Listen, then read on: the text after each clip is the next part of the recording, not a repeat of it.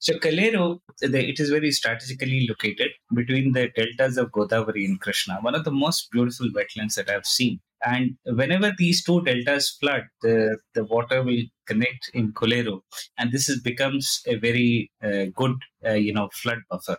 And groundwater availability in the coast, fresh water is very scarce. So that is where it sustained a very rich fisheries, and thereby an important population of open-billed stocks. In fact, Asia's largest pelicanry of open-billed stocks was in Colero. But gradually, human greed took over, and the entire wetland was converted into fish tanks, cultured fish tanks. And there were numerous ones. And when I went there in 2004-5, everybody and anybody, what's their name in politics or money, had a fish tank. So what's wrong with having fish tanks in wetland, you should ask, because the entire country eats Andhra fish. The Colero fish. Colero fish goes out to everyone. Every restaurant in this country today, when it serves you fish, there is a high likelihood that it comes from Colero. Now, natural wetlands are not meant to do just one system alone. Right. So as a human being, you are just not meant to be on your computer 24 hours a time. You have to go out, you have to play, you are a parent, you are a teacher, you have multiple functions, and wetlands are multifunctional systems. So in a natural system, they will recharge groundwater, they will do flood buffering, carbon sequestration, and also they can give you fish and agriculture, but not like an industry. When we convert it to an industry, so Colero, for example, over 250 kilometers road length is sitting inside the wetland to create these small tanks. So what happens? Water becomes fragmented. Rather than one continuous sheet of water, it is now a sheet of tanks. So it cannot no longer buffer, because for buffering you need a large storage space. Now these are small storage spaces, and since the cultured fish has to be protected, they cannot escape from one tank to the other tank. Water movement is not allowed, and then it becomes a hotbed of pollution. So all kinds of pollutants and chemical fertilizers and pesticides that are used by fish culture industry, they get locked up in the system and becomes toxic. And socially, it is also very disruptive, because people who had big monies from Hyderabad and all these places, they were the owners of these tanks. But the original owners of the wetland, they are still laborers there. They get a very small pittance out of the wetland. So now, as the hydrology becomes very volatile, if you have large floods in Iluru and everywhere, imagine your buffer is now gone. Your basic protection is gone, and unless we and this is not just the wetland; it is the tributaries as well. They need to, so Pudumeru, Ramiluru, these were the small tributaries that used to connect to the wetland, and everywhere we now have hydraulic structures to control flow of water. So that's why we have to allow the tributaries to talk to the wetland, right? So we have to allow the veins and arteries to connect to our brain and heart and lungs. That is how a landscape is a living one. It's a living landscape. So we'll have to clean up our tributaries, allow water to flow towards the wetland, talk to the wetlands, and this recycling will improve its health. Unfortunately, everybody is bothered about fish. We are just looking at fish economy. We are not having a longer term view of what a healthy system can provide, the biodiversity that it can sustain. And that has led to rapid decline of Kulleru. Unfortunately, Kulleru is also a Ramsar site. I talked about initially in my remarks that there was an international agreement around wetlands. So that agreement is called Ramsar Convention. Ramsar because it's a town in Iran, on the coast to the Caspian Sea.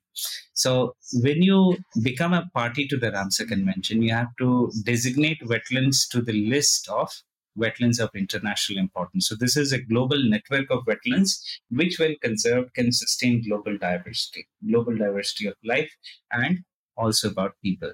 So worldwide, there are about 2,800 wetlands that are put to the list, and India has 46 wetlands to the list. There are at least 6 more proposals. So Indian, network of Ramsar sites is the largest in South Asia. Now, Kolleru is also on that list. So what happens when you put the wetland on the list? firstly, you commit to conserve the wetland, and second, you give an international commitment to ensure its wise use. Now, what is wise use? Wetlands are not protected areas 100%, so they need not be locked up. We can permit certain uses of wetlands which do not alter its natural character. So you can do agriculture in wetlands, you can do fishing in wetlands as long as you don't add pesticides, you don't add chemical fertilizers, you don't change the hydrology, you don't change the water inflow and outflow pattern, you don't disturb the species. If you can ensure um, ensure all of this, all of these conditions, then you can use the wetland. So Kolero is a classical case of unwise use. We have done everything, and I often say, just for getting more fish on the plate, we have destroyed a living ecosystem, which was a critical water source for the region. And Supreme Court was also very terse. Every law agency of the country, law institution of the country has been very terse on the situation in Kolero. But unfortunately, wetlands figure very low in politics. People are seeing and lives we are seeing employment, but they are not looking at sustainability. You can't sustain, the fishing system will collapse. Several places where industrial, fishing or culture fish, continuous culture fishing is done, you get, swaths of diseases. If you are on antibiotics for long, the system becomes very vulnerable.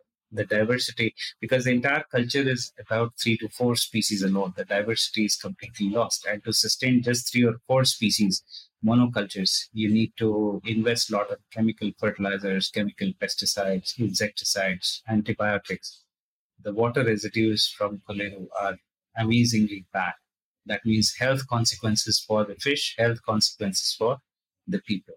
So it's a sad story, four onwards till 2006. And I continue, interacting with the governments on Kolero. Uh, in indirect ways, I keep a tab on the system.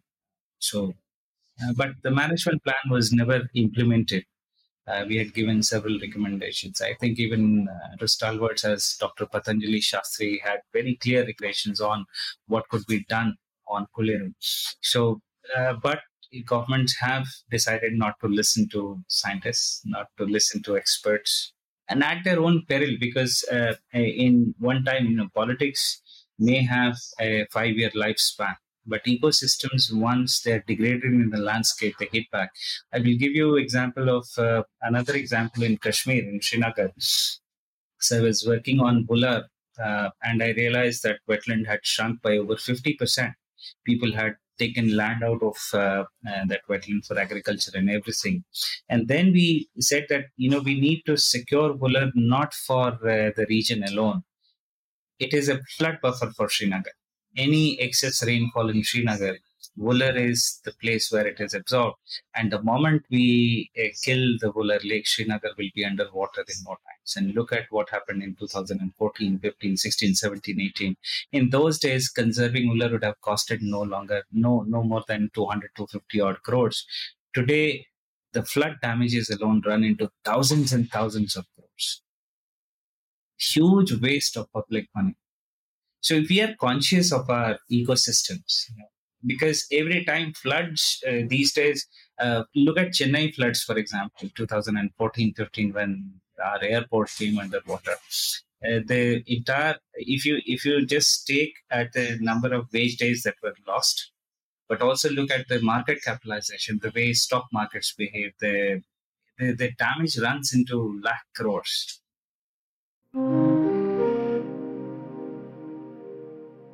The solution is pretty simple. You have to ensure Palai Karni is conserved. We have to ensure that our wetlands are alive. It's a small cost to pay for hungamus damages that floods are wreaking on our society these days.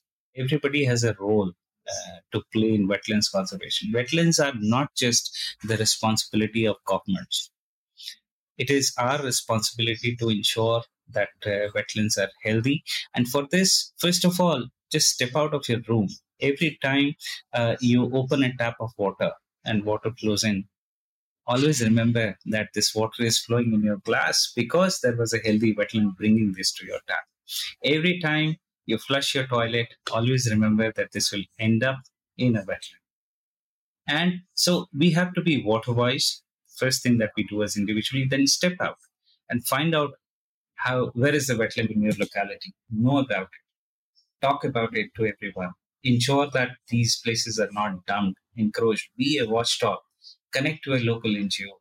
Use your camera to photograph life around wetlands. Create interest around wetlands and participate in wetlands management. We have recently, Government of India is celebrating Bharat Ka Amrit Mahotsav, in which wetland mitras are being created all around the country. So you become your wetland mitra, and by becoming friend of the wetland, you will become an important stakeholder for wetlands conservation. So take it onto yourselves into conserving the fate of wetlands. If the wetlands are alive, water will continue flowing in the landscape. If the water disappears, we will have to blame ourselves for becoming a part and parcel of a lifestyle which was built on damaging wetlands for times to come. So it's time to bend the curve, and it is time to be conscious of our beautiful natural assets. Let's conserve wetlands while they are still in good health.